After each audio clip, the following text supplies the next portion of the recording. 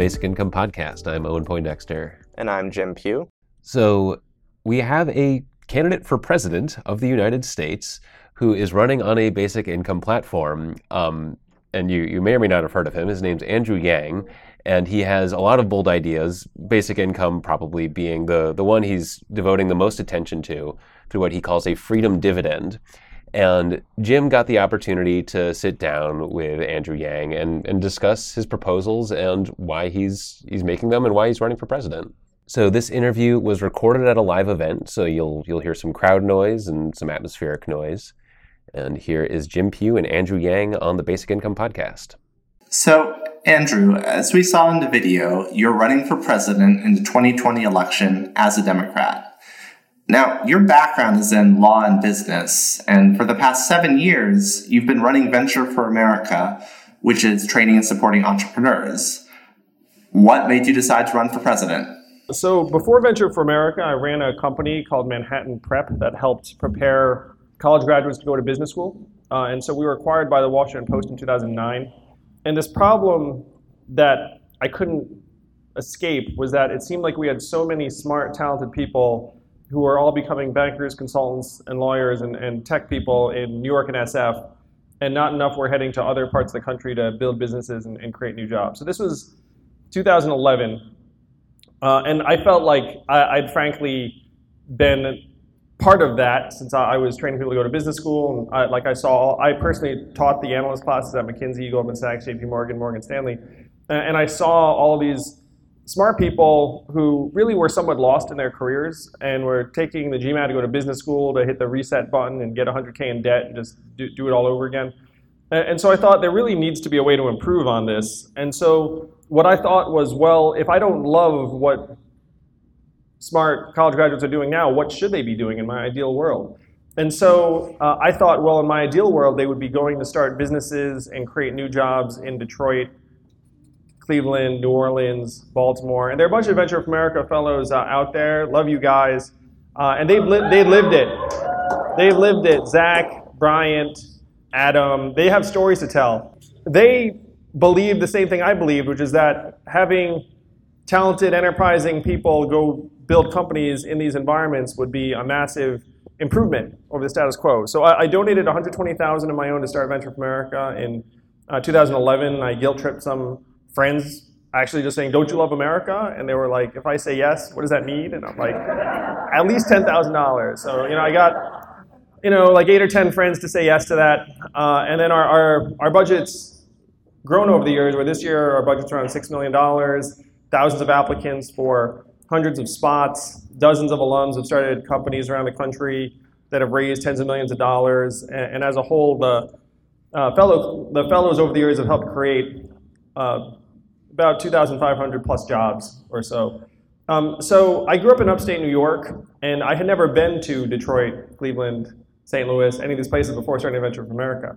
And so I went to these places, and I was struck by how depressed most of them seemed. They were much more depressed than I'd realized, and that the startups that we were working with, even if they were successful, they were not going to create anywhere near the number of jobs that would be required to replace what has been lost. They're going to employ college graduates, like many of you, engineers. They're not going to employ thousands of high school grads. And there's also been a real talent flight from many of these cities. How many of you are actually from like Midwest or like another part of the country? I mean, here in SF, like a bunch of you. Because what happens is really strong people from other parts of the country move to SF or New York to test themselves, to try and grow, to accomplish things professionally. So all of this was hitting me over the years, and then Donald Trump became president, and I was still shocked. I was like, what the hell just happened? And to me, the proximate reason that Donald Trump is our president today is that we automated away 4 million manufacturing jobs in Michigan, Ohio, Pennsylvania, Wisconsin, which are essentially his margin of victory. Now, I have dozens of friends here in Silicon Valley, as you do, and they all know that we are automating away. So the top 5 job categories in the United States are, actually I'll shout out, like, what are the top 5 jobs in the US? Truck driver, yeah. So truck driving as a category is the #1 job in 29 states, but as a labor category, it's number 4. So what are the other of the top 5? Retail's number 2. 1 out of 10 American workers is in retail. Average age 39, majority women. How many of you worked retail at some point in your lives? Like most of us, right?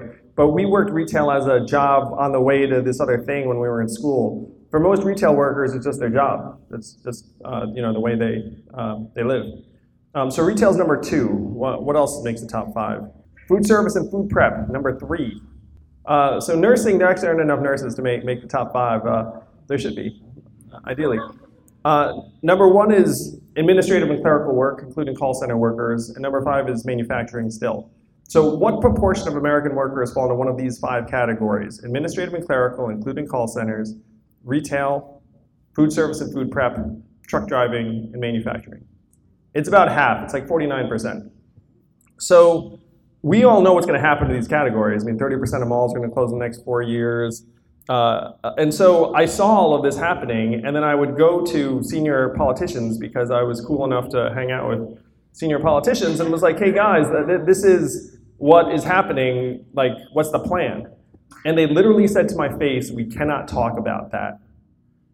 So many politicians actually recognize that this is happening, but they are afraid to both address it and also present realistic solutions because realistic solutions seem too extreme, possibly socialist, et cetera, et cetera.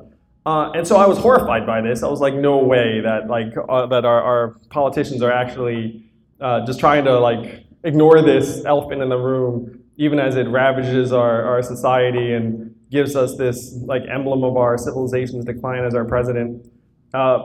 And so that's all. This is a very long-winded answer of how I decided to run for president, where I saw what was happening, and then I sat with people and said, look, guys, if there's really no plan to make this the central issue before the truckers' riot in 2024, or whatever the year is, then I will become the plan. And so I stepped down as CEO of Venture for America last year and then have been putting the campaign together ever since. There have been very few Asian Americans who have run for president in the past, and no Asian American has run for president as a Democrat in more than 40 years. Was that something that factored into your decision to run, and has it affected your candidacy? So I'm running primarily because I'm genuinely afraid of what is happening to our country and what's going to happen if it's left unchecked. But there is certainly a part of me that is proud to be an Asian American who's stepping onto the national political stage and rising to the challenge, because Asian Americans are Americans, we're patriots, we can represent what we believe in, and there's no reason to shy away from that. Now, I know a lot of people here are already familiar with basic income, but for the 1 or 2 folks who might not know too much about it, can you tell us what your Freedom Dividend proposal is? Yes. So the Freedom Dividend is rebranded Universal Basic Income because it tests better with conservatives. Conservatives didn't like the Opportunity Dividend or the Prosperity Dividend, but stick the word freedom on there, and all of a sudden those numbers go straight up. And liberals still like it. It's like liberals, I guess, like a lot of things. So the Freedom Dividend is $1,000 a month per American adult, and the way I propose to pay for it. So the big challenge we're facing right now is that more and more work is going to be done by software, robots, AI, and income tax is really terrible at capturing that because large technology companies don't pay a heck of a lot in tax. Small technology companies are often not very profitable. So you need a value-added tax because it will capture those gains, where if you have a robot trucking company or an AI company, then the VAT, it's like inescapable, and you're nodding. You look like you might be from another country. Because like every other industrialized country except for us has a VAT, so you're nodding. So my plan is to implement a VAT at half the European level. The average European level is 20%. At half the European level, it raises because our economy is so vast. We are the richest, most advanced society in the history of the world. And a 10% VAT will raise enough to fund the majority of a Freedom Dividend / Universal Basic Income of $1,000 per adult. Now, as you said, the impetus for all of this is coming automation. And just to be clear, this is not speculative at all anymore. We're in the 3rd or 4th inning, and if you look at the social indicators, they are staggering and horrifying. Where our life expectancy has declined for the last 2 years, middle-aged suicide rates have spiked. Disability rates are up to 20% in some counties. 40% of children are born to unmarried mothers because the marriage rate among working class adults has collapsed, in part because working class men no longer have stable economic opportunities. And our labor force participation rate is at 62.9%, which is a multi-decade low and is comparable to El Salvador and the Dominican Republic. Not to knock anyone who's from those countries, just you don't really think of very high labor force participation rates. Also the Ukraine is another country in that range. So none of this is speculative anymore. It's all real, we're in the middle of it, and we're dealing with it by ignoring it. McKinsey came out with a report saying 30% of jobs subject to automation by 2030. Bain, different graphs, essentially same result, 20 to 25% by 2030. President of MIT comes out and says the responsibility of MIT is to try and help society manage through this transition. In another era with a more intelligent government, all of this would be like a rallying cry. It was like, oh my gosh, this is real. We have to get in front of it. But our government is this flopping, out-of-date bureaucracy that's just decades and decades behind. So the reason why I stepped in here is because one of the frustrations I have about this debate is people think of it as like, oh, when the robots come. Like robots don't look like robots like walking into this room and being like, hey, I'm here to do your job. It's like it's AI software that replaces large processing centers. It's self-driving vehicles. That's the technology we're talking about, and even the automation of the manufacturing labor base over the last number of years, which has really decimated many communities. Fair point. And if we assume that this is going to continue and the jobs you've been talking about that seem highly automatable do get automated, we're looking just at a decimation of the workforce that exists today. In that scenario, giving people $1,000 a month doesn't really feel like it's going to fully solve the problem. It feels insufficient. So I'm curious, do you have a fuller vision of where we're going to? What is the future that can inspire people and not feel like a dystopia? Yes. So $1,000 a month is not enough to really prosper. And it's also not enough to change labor market behavior that much. Where if you're a waitress making $18,000 and you get $1,000 a month, you're not necessarily going to quit your job the next day unless something like inappropriate is happening in the job, then you should quit. And so $1,000 a month is a very specific amount. The poverty level in the US is $11,770 a year. So $1,000 a month essentially takes you to the poverty line. Now, the fundamental benefits of work are non-monetary, and it's one of the things that we need to evolve towards. There's a world where the truck drivers would be celebrating their liberation from the trucks, because sitting in a truck 11 hours a day, like 4 days a week, hundreds of miles away from your family, is really bad for your health. Like 80% of truck drivers have a marker for chronic disease like diabetes or obesity, high blood pressure, et cetera, as a result. But because we're trapped in this subsistence model of employment, then they're going to come out and be very angry and upset. And how many of you read the New York Times article about my candidacy?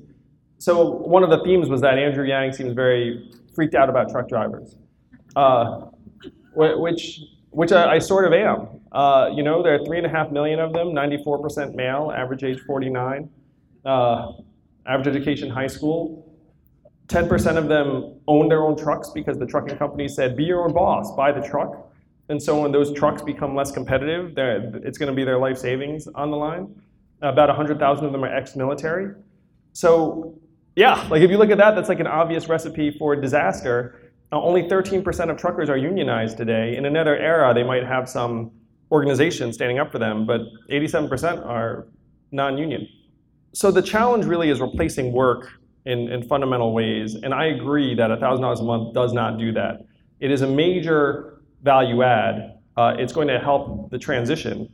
It's going to help people potentially figure things out, move for another opportunity, maybe at the margins, go back to school, maybe even start new businesses. And the Roosevelt Institute did a study that showed that a universal basic income at this level would create 4.6 million jobs and grow the economy by 13% in perpetuity, which makes sense because most Americans, 57% of Americans today can't afford a $500 bill, where 57% of Americans essentially are operating in a perpetual mindset of scarcity, where they're just like trying to stay one step ahead of the bills. That's one reason why our politics have become so dysfunctional, right? Where if you're in a mindset of scarcity, then your ability to be really positive and optimistic and generous and rational sort of goes down, and then your propensity to blame immigrants and be racist and misogynist goes up. So the replacement of work is not $1,000 a month.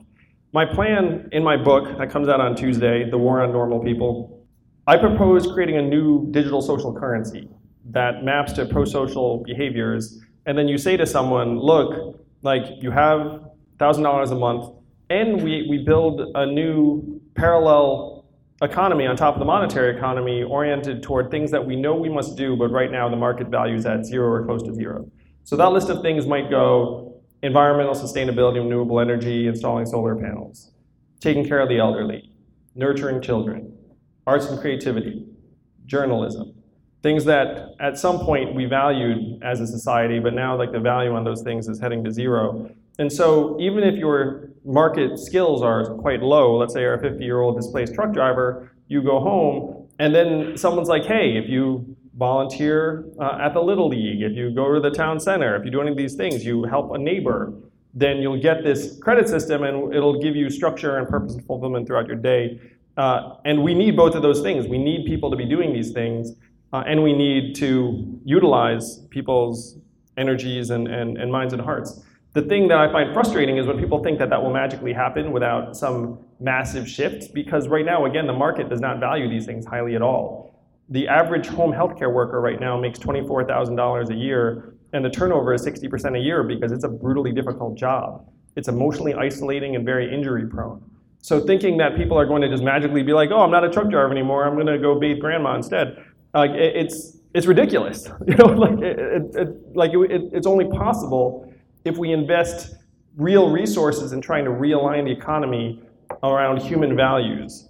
And so we need to abandon GDP, which we invented less than 100 years ago during the Great Depression anyway, as a crude proxy for things. GDP and profitability in the stock market will have less and less relationship with average well-being here in the US. So we need to adopt new measuring sticks. So I propose a new stage of capitalism, which I call human-centered capitalism or human capitalism. We need to organize the economy around these activities, and then that will help create the work that people need and want. There's a lot here that you're proposing, some far more radical change than you typically hear from someone running for president. So that begs the question, even if folks are totally on board with what you say, how do we go from where we are today to this new system? And in fact, at the beginning of your book, you quote Otto von Bismarck saying, "If a revolution there is to be, let us undertake it rather than undergo it." So what does it mean to undertake this revolution? And how do we do it in a way that minimizes the amount of people who are hurt or left behind in the process? Well, I truly believe that universal basic income is the transformer. It benefits 90% of Americans immediately and would transform our politics by making people more mobile and lift them out of the mindset of scarcity they're in so that they're able to be more optimistic and positive, raise their children effectively.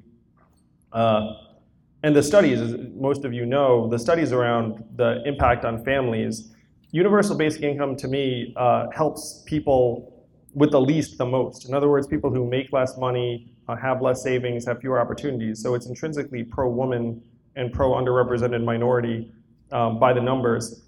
But if you can imagine, so let me say I've worked enough in government to know its limitations. And its limitations are very, very, very, very significant.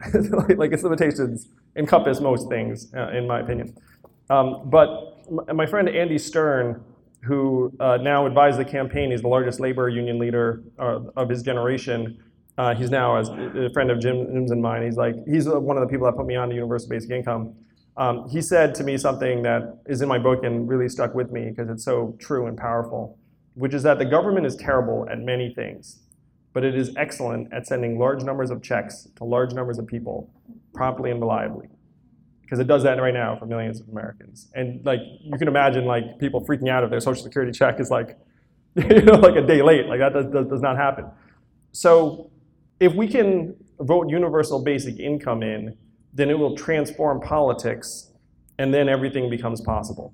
Just to probe on this a bit more, Obviously, passing basic income with the way the government works today seems completely impossible. All right, I'm so optimistic about it. Like even now, 48% of Americans are for it, including a majority of Democrats. And if you imagine a blue wave and I'm the president in 2021, and then we have majority in Congress, and we say, let's pass basic income, let's phase it in over 4 years. And then there are some Republicans who are like, oh, it's a terrible idea, like the Asian man wants to wreck the economy, et cetera, et cetera.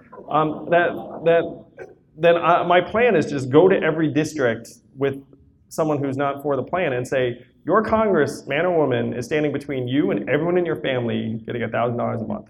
Like, want to show him or her how we feel about that? They're just like sort of stand there until like I mean, can you imagine that? Because there's so much suffering and so much economic insecurity that if Americans, like this should be a no-brainer as soon as Americans can get their arms around the fact that this is not money for someone else, this is money for all Americans, and it will be transformative. So I'm very optimistic about the potential to pass universal basic income quite quickly. And the truth is, in my opinion, we don't have that much more time. So I want to touch on an issue which is very much in the news and people's headspace right now, which is immigration. And that's obviously a big issue across the country, but particularly here in California. Estimates today are that we have 11 million undocumented people living in the U.S., with over 2 million of them here in the state. The federal government has been waging a full-on assault against undocumented immigrants. And California has set itself up as a sort of counter to that, passing sanctuary state policy, actually extending benefits that traditionally were for citizens only to undocumented folks here.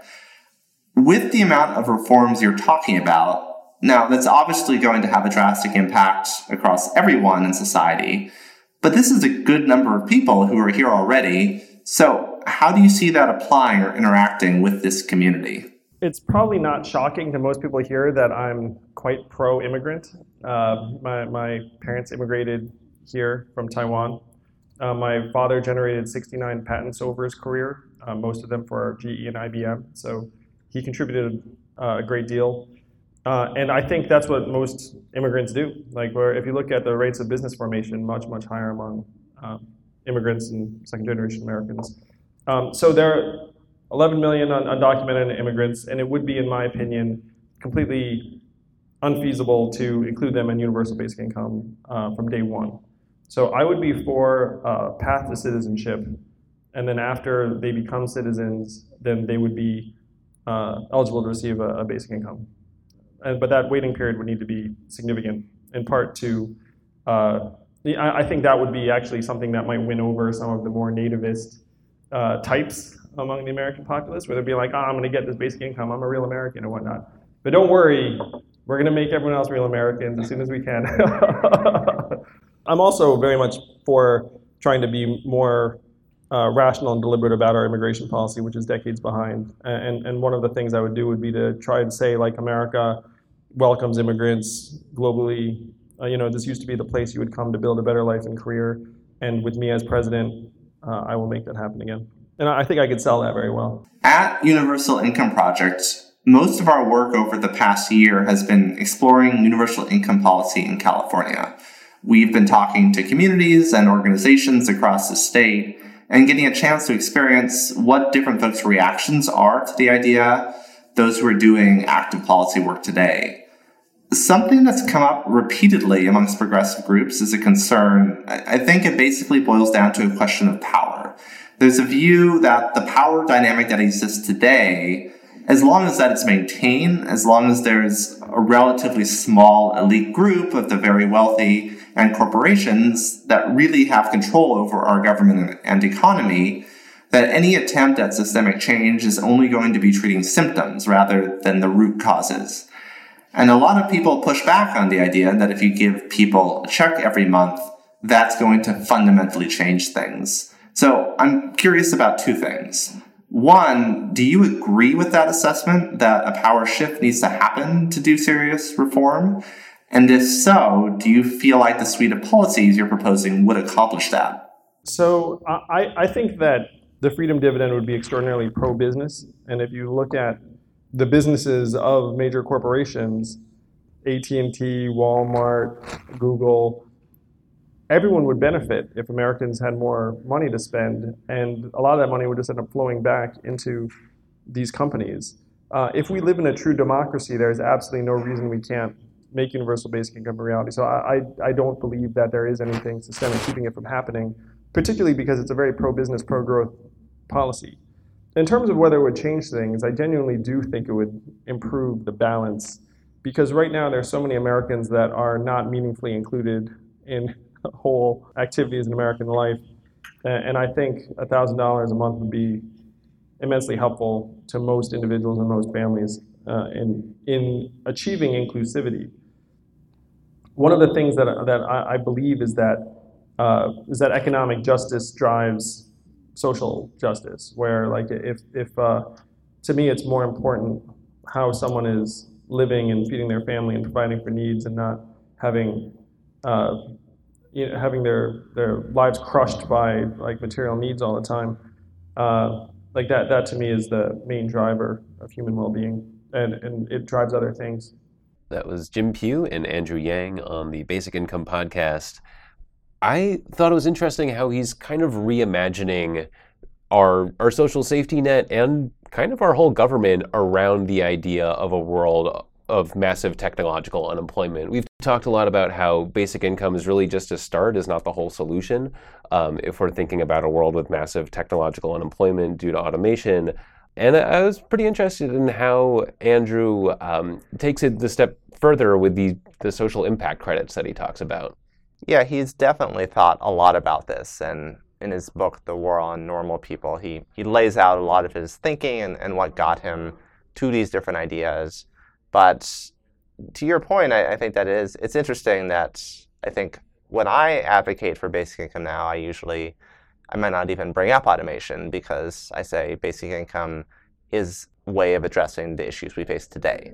He goes beyond that and saying, yeah, we're heading towards massive automation, and here's basic income plus these other systems that will actually create society that we want, which I think it's bold. It's going that step further. It's not just one policy. You're talking about really radical reform.